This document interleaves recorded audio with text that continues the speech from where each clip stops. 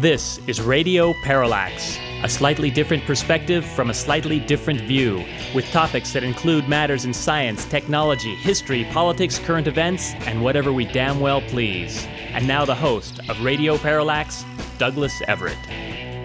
Welcome to the program. In our second segment today, we will be joined by a couple of old friends.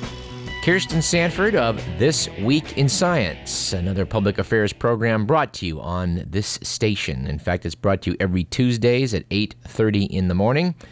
Kirsten will be joining us in our second segment to talk about her trip down to the AAAS meeting in San Francisco last week. That's the American Association for the Advancement of Science. We will also be joined in segment 2 through the miracle of modern electronics by Benjamin Jonas Keeling, who is physically present at the moment in Washington, D.C. with his new job working for the Voice of America. Despite this handicap, Benjamin will be joining us to do a taste test involving some of your favorite carbonated beverages in segment 2. And yes, I know that sounds a little odd, but I think we'll make that worth your while. Or die trying. Let us commence this program with On This Date in History, which is March 1st. Of course, every 4 years, today would be February 29th. And we were so captivated by a couple of events that took place on February 29th that we're going to have that as an added bonus to our look at this date in history. But let's first off do the real date, March 1st.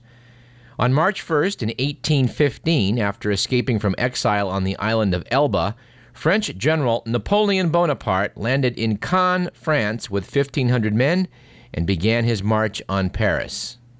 Unfortunately for General Bonaparte, it appears he arrived more than a century early to have taken part in the Cannes Film Festival. On March 1st, 1896, at the Battle of Adwa, the Ethiopian army routs an Italian force of 14,000 men and forces it into a disorderly retreat, thus checking Italy's colonial ambitions in Africa. And on this date in 1961, newly elected U.S. President John F. Kennedy issued an executive order establishing the Peace Corps. Thus, the U.S. government created a force of civilians who would volunteer their time and skills to travel to underdeveloped nations to assist them in any way they could.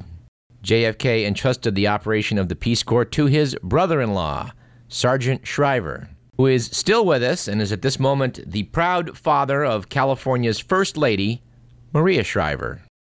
And in what is one of my favorite wordings, I think, of any description of this date in history we've ever done, it's noted that on March 1st, 1966, the Soviet space probe Venera 3 inadvertently collides with the planet Venus, thus becoming the first spacecraft to reach the surface of another planet. Venera 3 had been launched to analyze the Venusian atmosphere, which it evidently did only in the most transitory fashion. But on our special bonus of If It Were February 29th, we have the two following marvelous items. On February 29th, in the year 1288, a Scottish law took effect allowing women to propose marriage to men on that date. It also required men to pay fines if they refused. Now, we must confess we made inquiries to our Scottish correspondent, Mr. Jeffrey Callison, over at Capital Public Radio, and he said yes, he'd heard of this, but he couldn't remember the details. So in a future program, we're going to revisit the subject of Scottish women proposing to men. But on February 29th in the year 1504, Christopher Columbus, marooned in Jamaica with a mutinous crew, which was during his fourth voyage to the New World, used a lunar eclipse to frighten the natives into providing them with more food. Columbus knew that European astronomers had predicted a lunar eclipse that night, so he told the natives the moon would lose its light because they had refused to share food. As I'm being followed by a moon shadow, moon shadow, moon shadow, leaping and hopping on a moon. And speaking of a moon shadow, or more properly, the Earth's shadow, which the moon passes through, will produce the spectacle of a lunar eclipse. Unfortunately, it takes place at about 11 p.m. Universal Time, which means that where we live here in California, it'll be daylight. We'll be facing the wrong way. But for our listeners in Europe or Africa, You should have a ringside seat for this event, and we hope you'll send us an email letting us know how it turned out to info@radioparallax.com. And in other news involving different time zones, we would note that to save energy, daylight savings time is going to begin 4 weeks earlier this year, on March 11th. According to the Washington Post, technicians are warning of possible problems because many computer systems are programmed to change the time on the old April date. So spring forward this year on March 11th. And don't worry, we'll remind you next week. Our quote of the day comes from Benjamin Franklin, who once said, "If you would persuade, you must appeal to interest rather than intellect," which we find somewhat sad but true. And our joke/quip of the day comes from our revisit to the Esquire magazine's Dubious Achievements of the Year 2006. And this serves as follow-up to last week's discussion with David Walachinsky about the world's 20 worst dictators. Number 20 on that list, by the way, was the man this centers on, Vladimir Putin. According to Esquire, last March, researchers revealed that in the mid-90s, Russian President Vladimir Putin plagiarized about 16 pages, including diagrams and tables, from a 1978 textbook by 2 University of Pittsburgh professors for an economic dissertation while he was in graduate school. The quip, of course, comes from how Esquire captioned the item, which was, "Hence all those perplexing references to the Steel Curtain." And for those who don't get the joke, the Steel Curtain was the nickname for the Pittsburgh Steelers', I believe, defensive line. But then again, we're not positive it wasn't the offensive line. At any rate, it was one of the lines. Our statistic of the day comes from the New England Journal of Medicine, and yours truly does find this disturbing. According to the New England Journal, 14% of doctors in the U.S. say they don't think they're obligated to tell patients about legal medical options to which they morally object, such as birth control or abortion. And yes, I have worked alongside colleagues in various settings like urgent care where when patients come in very upset having just discovered that they're pregnant, and my colleagues do not mention the option of abortion, which maybe isn't quite as bad as refusing to mention the morning after option to a woman who's been sexually assaulted, but it's still pretty bad. All right, on a lighter note, let's do the good, the bad, and the ugly.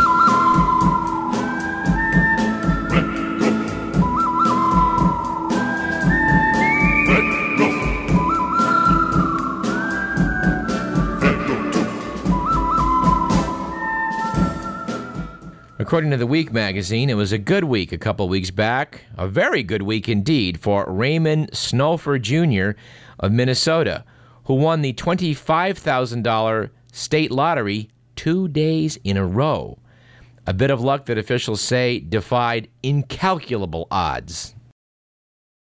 Last month, however, there was a really bad week for going for broke after Andrei Karpov of Murmansk, Russia, ran out of money during a poker game and bet, quote, ownership, unquote, of his wife, Tatiana.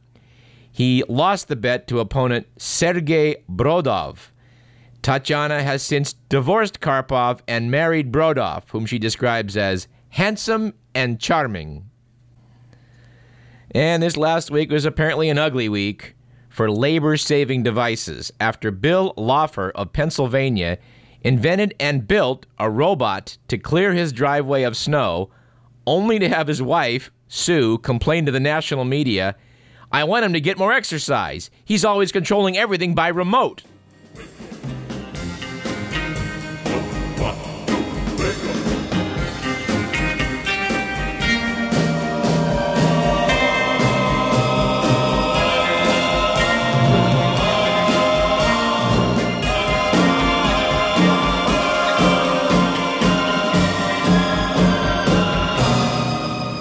And in an oldie but goodie item from the Only in America file, we have the following.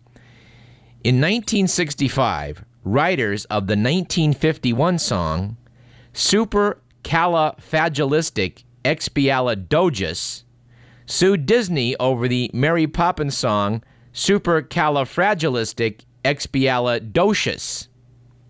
The songwriters lost.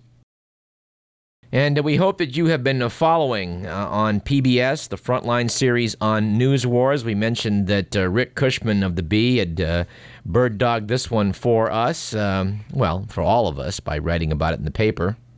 We hope you're taking it in. Lowell Bergman's doing a great job, excellent series, and we'll probably have more to say about it upon its completion. Oh, and you may want to check out Terry Gross's interview with Bergman, which she conducted last Tuesday.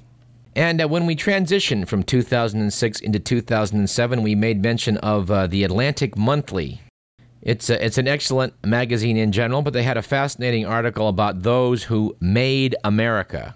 Following the lead of Michael Hart's landmark book, The 100 Most Influential Persons in World History, The Atlantic cited the 100 most influential Americans of all time. Frankly, we did not agree with their first choice, Abraham Lincoln. We think that George Washington was much more influential in American history, but that's really neither here nor there. It was one small sidebar that caught our attention. In trying to evaluate influential architects, Michael J. Lewis, who is a professor at Williams College and author of American Art and Architecture, cited a fictional character among his choices. Lewis chose Andrew Jackson Downing, Daniel H. Burnham, Morris Lapidus, Frank Lloyd Wright, and the fictional Howard Rourke. We thought that analysis was worth quoting. It may seem odd to list a fictional character, yet the hero of Ayn Rand's The Fountainhead profoundly influenced American architecture by changing the public image of the architect. Before Rourke, the architect was considered a mere service provider, a rather bookish sort who knew about cathedrals and dry rot. Rourke, by contrast, was a leviathan of ego and will, his creativity deriving from his existential confrontation with the universe. In him was born the debased architectural culture of today, a wasteland of celebrities, each cultivating his own distinctive signature style. Whatever Rourke's literary legacy, his architectural one has been an unmitigated disaster. And we just love writing like that.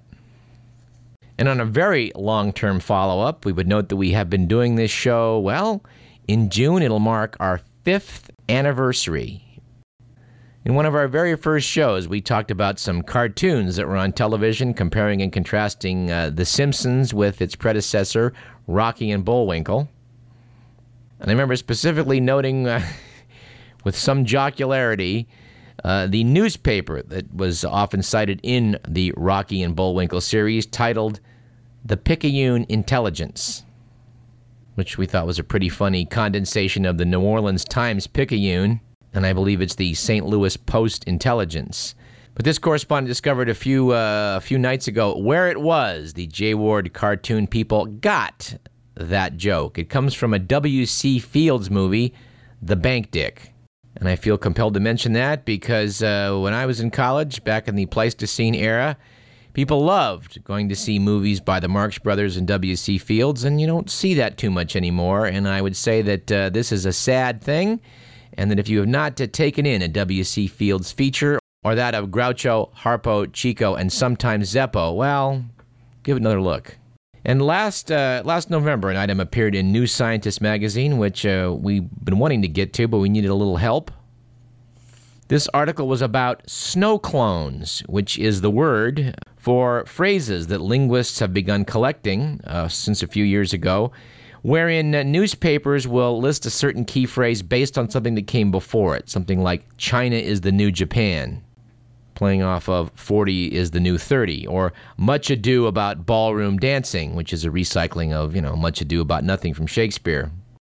Evidently, Jeffrey Pullum from the University of California, Santa Cruz, one of our sister campuses here in the UC system, has really been putting these together into a linguistic blog. I think 100 years from now, people are going to be puzzling over some of these entries, not knowing the original reference. For example, these aren't the incriminating memos you're looking for is not going to make sense unless someone knew about the Star Wars line from the original picture where Obi-Wan Kenobi says, "These aren't the droids you're looking for." And if future historians are not familiar with the story of the slightly deranged astronaut who recently made the trip from Texas to Florida in diapers to attack her rival, well, none of the following headlines are going to make a great deal of sense. Or even if they do know the story, they're going to need some cultural references to put these snow clones in perspective. Such as the New York Post headline, "She's Astro-Nuts," or the New York Daily News' "Dark Side of the Loon," or the Washington Post's "Astronauts Gone Wild," or my favorite, the International Herald Tribune's "When the Right Stuff Goes Wrong." Anyway, we're going to have to see if we can get our good friend Dr. Andy Jones of UCD's English department to talk a little bit about snow clones in some future program. And you pretty much knew this had to happen in the wake of all the controversy over Mary Magdalene supposedly perhaps being secretly married to Jesus and having children, the whole thing about the Da Vinci Code, etc. Someone naturally had to go just one step further. Dateline Jerusalem. The Lost Tomb of Christ, which the Discovery Channel will run on March 4th, argues that 10 ancient ossuaries, small caskets used to store bones, discovered in a suburb of Jerusalem in 1980, may have contained the bones of Jesus and his family.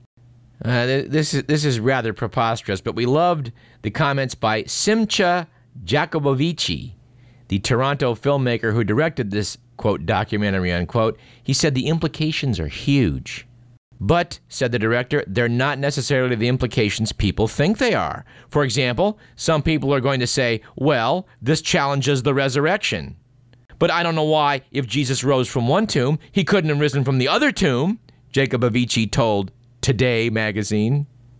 Well, now, we admit that we are not theologians on this program, but we feel fairly confident that if you physically arise from the dead, go directly up into heaven, not pass and go, not collecting $200, then you cannot also leave a box of dusty bones back in a tomb. But you know what? We're going to have to bring back Dr. Alison Couder, who spoke to us last year on some religious matters. We're going to have to bring her back to talk about this one and the following item. On Tanna Island in the Pacific Island Republic of Vanuatu, one of the world's last surviving cargo cults is celebrating its official 50th anniversary. The John Frum movement worships a mysterious spirit that urged natives to reject the teachings of the Christian church and to maintain their traditional customs. This cult was reinforced during World War II when U.S. forces landed with huge amounts of cargo, including weapons, food, and medicine. Villagers believe the spirit of John Frum sent the U.S. military to their South Pacific home to help them. Devotees say that an apparition of John Frum first appeared before tribal elders in the 1930s. He urged them to rebel against the aggressive teachings of Christian missionaries and instead said they should put their faith in their own customs. Two topics worthy of future discussion. All right, in news involving the McDonald's Corporation, we have the following. I guess you might call this the good news. According to Consumer Reports magazine, McDonald's coffee tastes better than Starbucks. The fast food chain introduced a heartier blend last year, and taste testers preferred it to Starbucks brews, which they described as burnt and bitter enough to make your eyes water. However, from the bad news file on McDonald's, we have the following. Evidently, the Prince of Wales, Charles, has thrown his weight into the debate about eating healthy. Evidently, the prince was in Abu Dhabi attending the launch of a public health awareness campaign aimed at fighting diabetes in the United Arab Emirates. And evidently, he asked a nutritionist that he found there, "Have you got anywhere with McDonald's? Have you tried getting it banned? That's the key." Noted the Australian, in conjunction with this story, in August of 2005, Prince Harry popped into a McDonald's for a buy one, get one free meal. He's reported to have bought 2 chicken burgers and a strawberry milkshake, eating the meal on the pavement outside. In response to the prince's remark, a spokesperson for McDonald's said, "This appears to be an off-the-cuff remark. In our opinion, it does not reflect our menu or where we are as a business." We need to take a break shortly here, but would like to note that March 5th, next Monday, marks the 25th anniversary of the death of John Belushi. It really doesn't seem possible that a quarter century has passed, but it has. So let's go out with one of John's high points from the album Briefcase Full of Blues. His performance singing the lead on I Got Everything I Need, almost. I got everything I need, almost. I got everything I need, almost. But I don't got you, and you're the thing I need. I'm Douglas Everett. You're listening to Radio Parallax. I got a car that I bought, won't get me far. Got a wish on a star. Tell me, Mom, I got everything I need, almost. I got everything I need, almost. But I don't got you, and you're the thing I need the most. I got friends who like me, 'cause I got lots of dough. The people recognize me wherever I go. I don't got trouble getting high, but if I don't get you, I believe I would have got everything I need, almost. I got everything I need, almost, but I don't got you, and you're the thing I need the most. With science, oh, magic and technology, voodoo dolls and chants, electricity will make it. With science, fantasy and microchips, shooting from the hip, something different will make it. With science. All right, as promised at the top of the show, we will now go to one of our fellow public affairs hosts here on KDVS, Kirsten Sanford, who hosts This Week in Science every Tuesdays at 8:30 in the morning. Welcome back, Kirsten. Hi, thank you for having me. Well, it's a pleasure to have you back, and it's high time. Yeah, it's been a while, hasn't it? Yes. Now, you went last weekend to the American Association for the Advancement of Science meeting in San Francisco? I did that, yes. Well, I know that because you talked about it in your show. But you haven't talked about it on ours. So let's give the listeners a little bit of a flavor for what that was all about. Their main theme this year was sustainability and how we can use science and technology to allow us to maintain the well-being of people around the world. And so it was just a really well-rounded conference all around. I'm guessing there was a lot of global warming. Oh, yeah, there was a lot of global warming. There was session after session on global warming. But luckily, that's not all that was there. There were a lot of good, much more positive notes as well. Well, was there any hope on the global warming front? I know it's a lot of grim news, but did anybody have any good news? I think on the good news side of it are the new technologies that are going to be made available, going to be coming available more readily for people who want to use green power. So advances in solar energy, in wind energy. There were a lot of people there talking about biofuels. There's a lot of positive stuff in the terms of what people are developing for, ways that we can become less carbon dependent. With Al Gore winning the Oscar here this last weekend, I hope that we'll see more of it in the mainstream. Yeah, I hope so too. Although I'm a little bit, I guess there was a 46-state poll that just came out recently that says that 13% of Americans have never even heard of global warming. That means 40 million Americans have no idea what the words global warming mean. I'm waiting for someone to do that poll on how many realize that the Earth is not flat. Because I bet it's out of single digits. The Earth, it's not 6,000 years old. Well, yeah, we probably shouldn't want to go there today because that'll fill up a whole hour. But there is one topic I'm keen to ask, and I'm not sure whether you had any contact with this one. But I read that Rusty Schweickart was there, the Apollo 9 astronaut, and he's talking a bit about this asteroid in 2028, Apophis, which is a concern. I didn't make it to that, no, but I do know what you're talking about. They're planning on doing some kind of a space tug. Yes. Just kind of move it out of the way a little bit. Yes, the non-Bruce Willis approach. Yeah. Let's try maybe not blowing it up into lots of little pieces. Right. I think that you or I or both should get Schweickart on a KDVS in the future because I bet he's got some interesting things to say. I think it'd be great to talk with him, yeah. All right, well, we'll mark that on the to-do list. Okay. What was the most fun thing you saw there at the conference? What was the most fun thing? I think one of the most fun sessions that I went to was a group of quantum physicists, quantum theorists, sitting down and talking about string theory. And there were two people who were kind of pro what they call the anthropic principle, which is basically, that life exists here in our universe because all of the factors that allow it to be so are just so. And then there was another guy who was kind of the detractor from the group. So it was really interesting to hear all of these expert opinions on, this really kind of fascinating question of, where did our universe come from? Yeah. Who are we? What are we? Where are we? And to have these people who really that's all they think about sit down and talk about what they're doing. That was really neat. Well, I'm glad you mentioned this because I've been wondering what to do with this article that I have in my hand right now, and I just want to bounce this one off you. This came from New Scientist, which I know you love to quote from, as do we on our respective shows. But they went out of last year with the following, addressing string theory. Let me just quote from it. For decades, it's been the main contender for a unified theory of physics. But to some, string theory is beginning to look less and less like a foundation and more like a folly, intricate, beautiful, and ultimately useless. Was that viewpoint there presented? Some people are very skeptical that string means anything.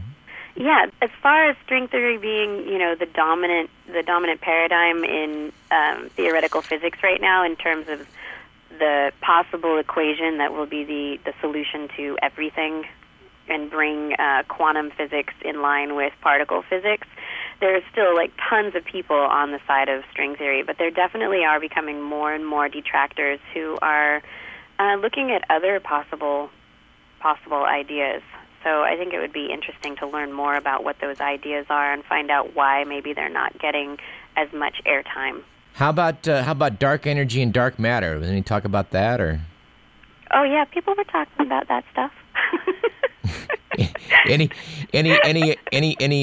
possible resolution as the mystery of where most of the universe is?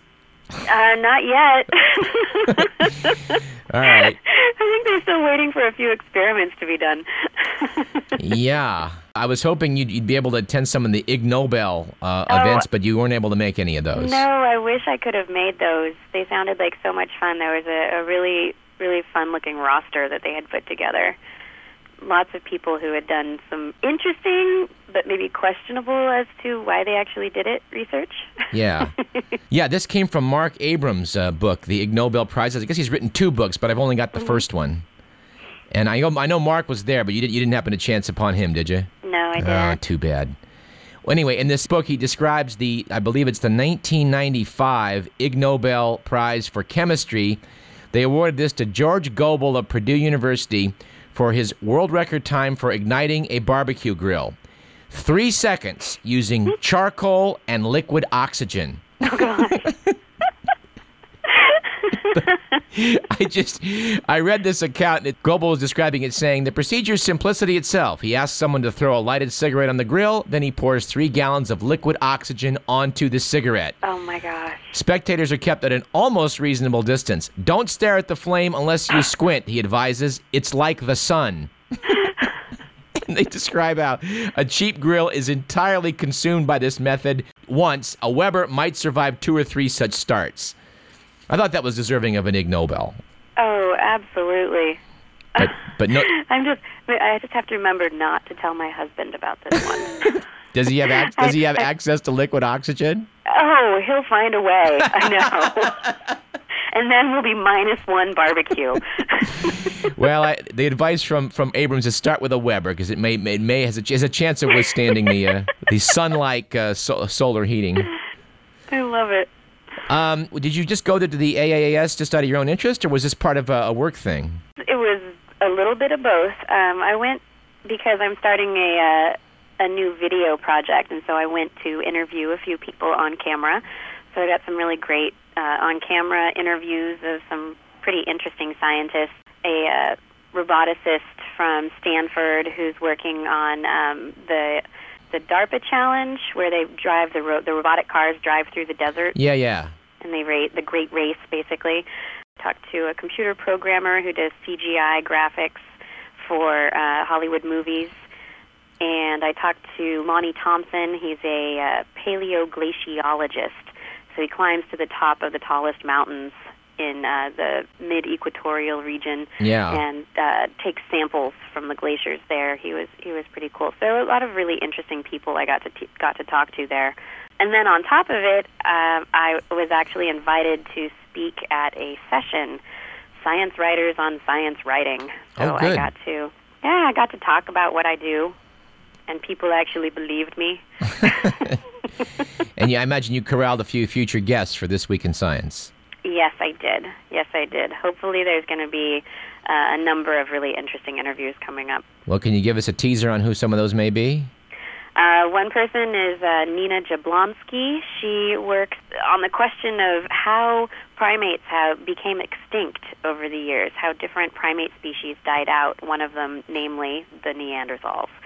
So she looks at various aspects archaeologically you can find from their lifestyle. She also looks at bone records and tries to determine exactly what could have led to their demise. That's great. A mystery. Who killed the Neanderthals? Does she have a theory? You'll just have to wait for the interview. Well, I guess so. All right. And any others that are particularly interesting? I mean, they're all particularly interesting. But, yeah, they all are. I'm trying to remember who's on deck. Probably sometime in April, I'm going to be having somebody to talk about additives in various products that we use and that act as estrogenic compounds. Ooh, ouch. And might be affecting human reproduction and other animal reproductive abilities. And it's really surprising. This one, there's a report out on it right now called bisphenol A. Actually exists and is put into quite a number of common household products. Yes. Your deodorants, your shampoos. Yes. All that kind of stuff. And as it breaks down, or the product that it comes from, it actually acts as an estrogen, and so might actually increase cancers or even mutations within our DNA. That's a must listen to show. I find that stuff very, very ominous and of course interesting, but scary. It is kind of scary to think about, all this stuff. And I think this one compound industrially has something like 60 different names. So even though you might want to look for it in your products, you might find it in one or two products, but you won't notice it in, 4 or 5 others because it's under completely different names. Wow. Yeah. So it's something that, people need to be more educated about, but at the same time, it's really fascinating what we're doing to ourselves. Yes, indeed. And in a very similar vein, let me take a second to forward promote an interview we're going to hopefully do in the next week. Steve Ettlinger, the author of Twinkie Deconstructed, subtitled My Journey to Discover How the Ingredients Found in Processed Food Are Grown, Mined, and manipulated into what America eats. So that should be curious. Yeah. Am I manipulated? I think we all are. It's all that wonderful packaging. All right. Well, Kirsten, it's been a pleasure having you back, and I want to say that I was inspired, and I think you were too, by this email we were sent from the UK from John, who said that he heard last week's promo on the show and was looking forward to hearing both of us on the same program. So, John, I hope this was okay. Yeah, I hope so too. It was a lot of fun. All right. Kirsten, thanks again. You're welcome. Thank you for having me. That, of course, was TWIS's venerable host, Kirsten Sanford. This Week in Science can be heard every Tuesdays at 8:30 a.m. right here on KDVS.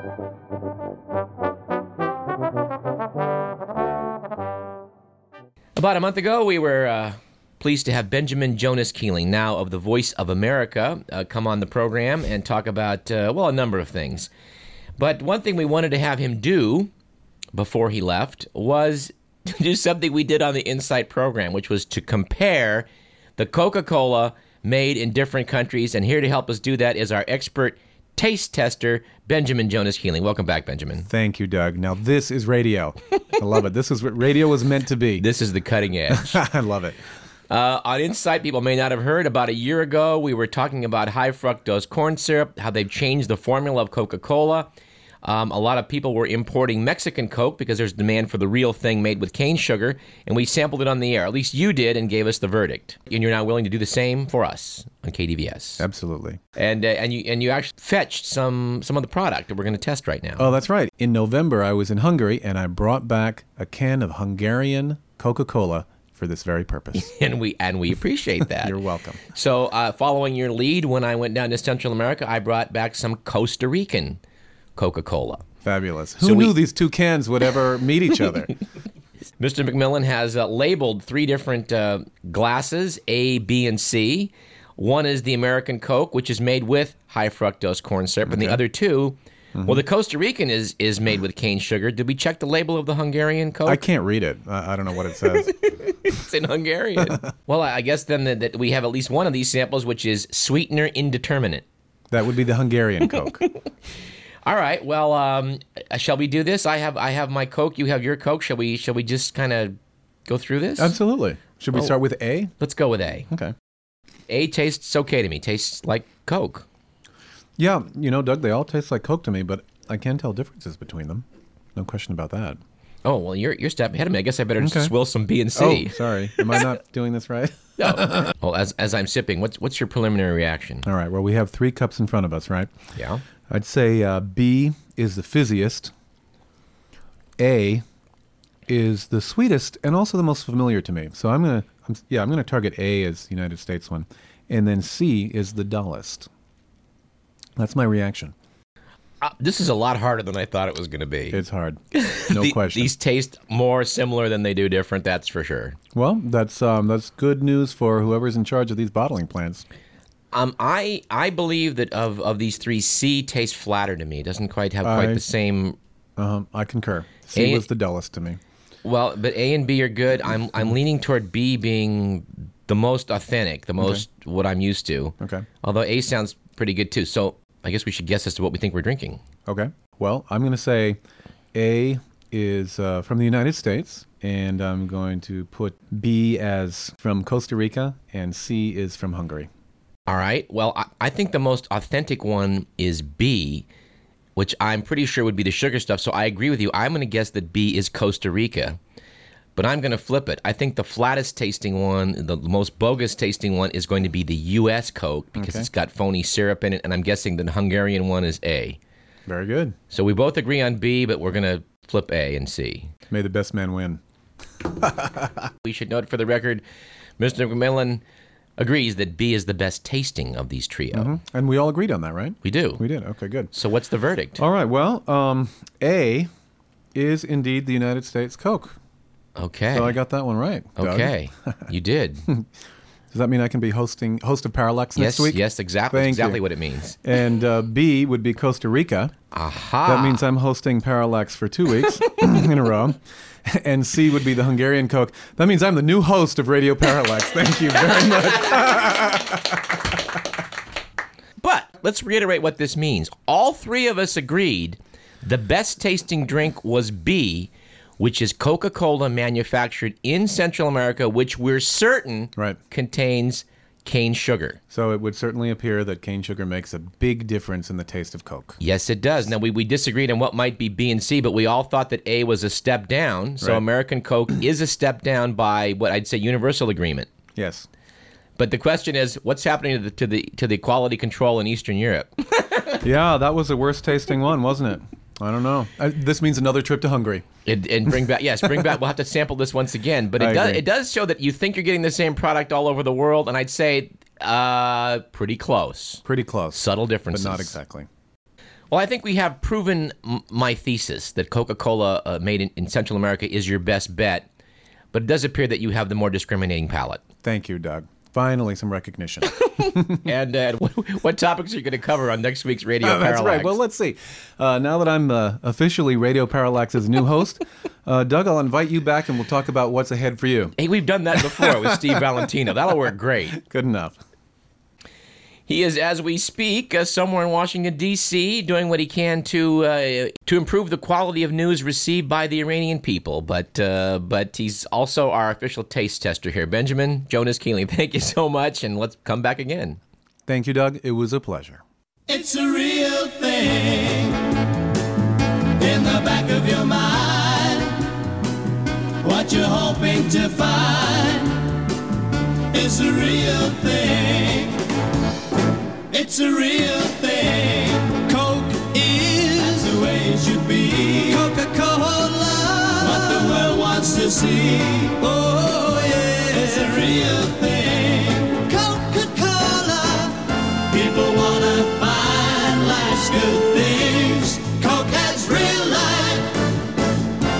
See what real life can bring. It's Coke for the taste of your life. That's the way it is. With a bottle of Coke and the way it will stay. Coca-Cola, what the world wants today. Whoa, yeah, it's a real thing. Coca-Cola is Coke. Keep them doggies rolling road through rain and wind and weather, hell-bent for leather, wishing my gal was by my side. All the things I'm missing, good bills, love and kissing, are waiting at the end of my ride. We would like to start this segment by noting the passing of the man who sang that very memorable piece of music, Frankie Laine, described as the big voice singer whose string of hits made him one of the most popular entertainers of the 1950s, died on February 7th at age 93. Frankie Laine was a regular feature of the top 10 in the years just before rock and roll ushered in a new era of popular music. Laine had numerous hits including That's My Desire, Jezebel, I Believe, Mule Train, and That Lucky Old Sun. But he may be best remembered for singing the theme to Rawhide, which ran from 1959 to 1966. Laine also did a memorable rendition for the theme of the 1973 comedy classic Blazing Saddles. He apparently told Mel Brooks at one point, "That's a beautiful song." Mel Brooks countered by noting that it's funny, but, they both got it right. It's not a bad tune. He rode a blazing saddle, he wore a shining star. His job to offer battle to bad men near and far. He conquered fear and he conquered hate. He turned dark night into... All right, let's do a little bit of science. At the end of last year, The Week magazine referred to 2006 as the year where it was finally realized that global warming is real and that man is the cause. Somehow we don't think the opposition to this idea is going to go down quite that easily. No sooner had Al Gore won an Oscar for his documentary An Inconvenient Truth than the Tennessee Center for Policy Research, described as an independent, nonprofit, and nonpartisan research organization committed to achieving a freer, more prosperous Tennessee through free market policy solutions, issued a press release claiming that Al Gore's 20-room mansion in Nashville consumes more electricity each month than the average American household uses in an entire year. According to this group, Gore's natural gas bill is pretty exorbitant, too. What we want to know is how the Tennessee Center for Policy Research got a hold of Al Gore's utility bills. We're not sure that's a matter of public record. Do you think that how much you pay SMUD or PG&E should be available to anyone who wants to look it over? And of course, the main thing about this is that if the Tennessee Center for Policy Research President Drew Johnson says, as the spokesman of choice for the global warming movement, Al Gore has to be willing to walk the walk, not just talk the talk when it comes to home energy use. And of course, you know what that means, that all the evidence for global warming needs to be just thrown out the window because Al Gore apparently has a high energy bill. I want to thank Don Rose for sending us an email with that little item. And you may have noticed that the European Space Agency's Rosetta Comet probe just swung by Mars a couple days back. The Rosetta, in fact, zoomed just 150 miles above the Martian surface. Rosetta has already completed a swing by of the Earth, swinging back past Earth in 2005, and is using this Mars flyby to again swing past the Earth on November 13th, to slow it down to make an approach to the comet 67P Churyumov-Gerasimenko in early 2014. This seems an awful circuitous route to go visit a comet, but it saves immensely on the fuel you need to get to that comet. But what's most impressive about this mission right now is these stunningly beautiful photographs it took of the red planet, and we would suggest that you go look those up on the web. They really bring home sort of a hybridized view of what Mars looks like through a telescope and what it looks like through the space probes that go there to land on the red planet. Really kind of bridges the gap. And in a bird flu update, we would note that the U.S. Centers for Disease Control and Prevention issued guidelines for how we should deal with an influenza pandemic should one break out before a vaccine is available. The plan is basically as follows. Keep your kids home from school and don't go out into large public gatherings. You need to plan to do this for up to 3 months. And if you own a business, you need to prepare to operate with a skeleton crew. And what else? Oh, yes, plan for losing some income during that time period. Yes, it's reassuring to know the government has a plan, which, as far as we can see, is pretty much the plan Radio Parallax presented to you last fall. Well, at least the government didn't suggest that you stock up on plastic wrap and duct tape without explaining what to do with it, which, as you'll recall, was their plan to how to deal with weapons of mass destruction back in 2003. But in other bird flu news that's even less reassuring, we have the following. According to New Scientist magazine, 20th of January, last April, a researcher at the University of Texas, Austin, put tubes into a centrifuge to separate out their contents, which included a human flu virus modified to carry a gene from the H5N1 bird flu. The centrifuge became unbalanced and stopped. And when the researcher opened it up, he found the lid of a safety cup holding one of the tubes had fallen off. Fearing that the tube inside had leaked, the researcher disinfected everything and called the lab's safety officers. He was wearing a protective hood and respirator, and the whole room was at negative pressure to prevent leaks. But the researcher had made one mistake. He opened the centrifuge and removed the samples without waiting the recommended 30 minutes to allow any virus-laden aerosol to settle. In fact, the tube was intact, but noted the magazine, if aerosol had escaped, the consequences would have been serious, serious to say the least, since the virus would have been able to infect humans with unknown effects. Such research has been criticized for creating unpredictable viruses that may never emerge naturally. Well, in truth, they are going to have to do some pretty heavy-duty research to come up with a vaccine, but this does give one pause. In some follow-up on last week's discussion of the world's worst dictators, we have a couple of items. Regarding the Iran of the Ayatollah Khamenei, we note that U.S. officials keep referring to the fact that all options are on the table, which is code for saying, yes, we might use nuclear weapons against Iran. Some people in America are not deciphering the code, but it's pretty clear that people in Iran are. And one would guess this is not providing motivation to the Iranians to slow down or stop their nuclear program.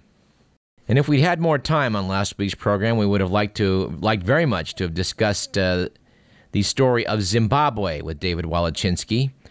Robert Mugabe has been running that country since 1980. He turned 83 last week and celebrated to the strains of a song called God Bless President Mugabe, which was aired on state-controlled radio. He also offered up an interview on state television and threw a birthday bash costly enough to feed thousands of people for months. Noted Michael Wines in the New York Times, Zimbabwe's economy is so dire that bread vanished from store shelves across the country last week after bakeries shut down, saying government price controls were requiring them to sell loaves at a loss. Robert Mugabe is ruining Zimbabwe.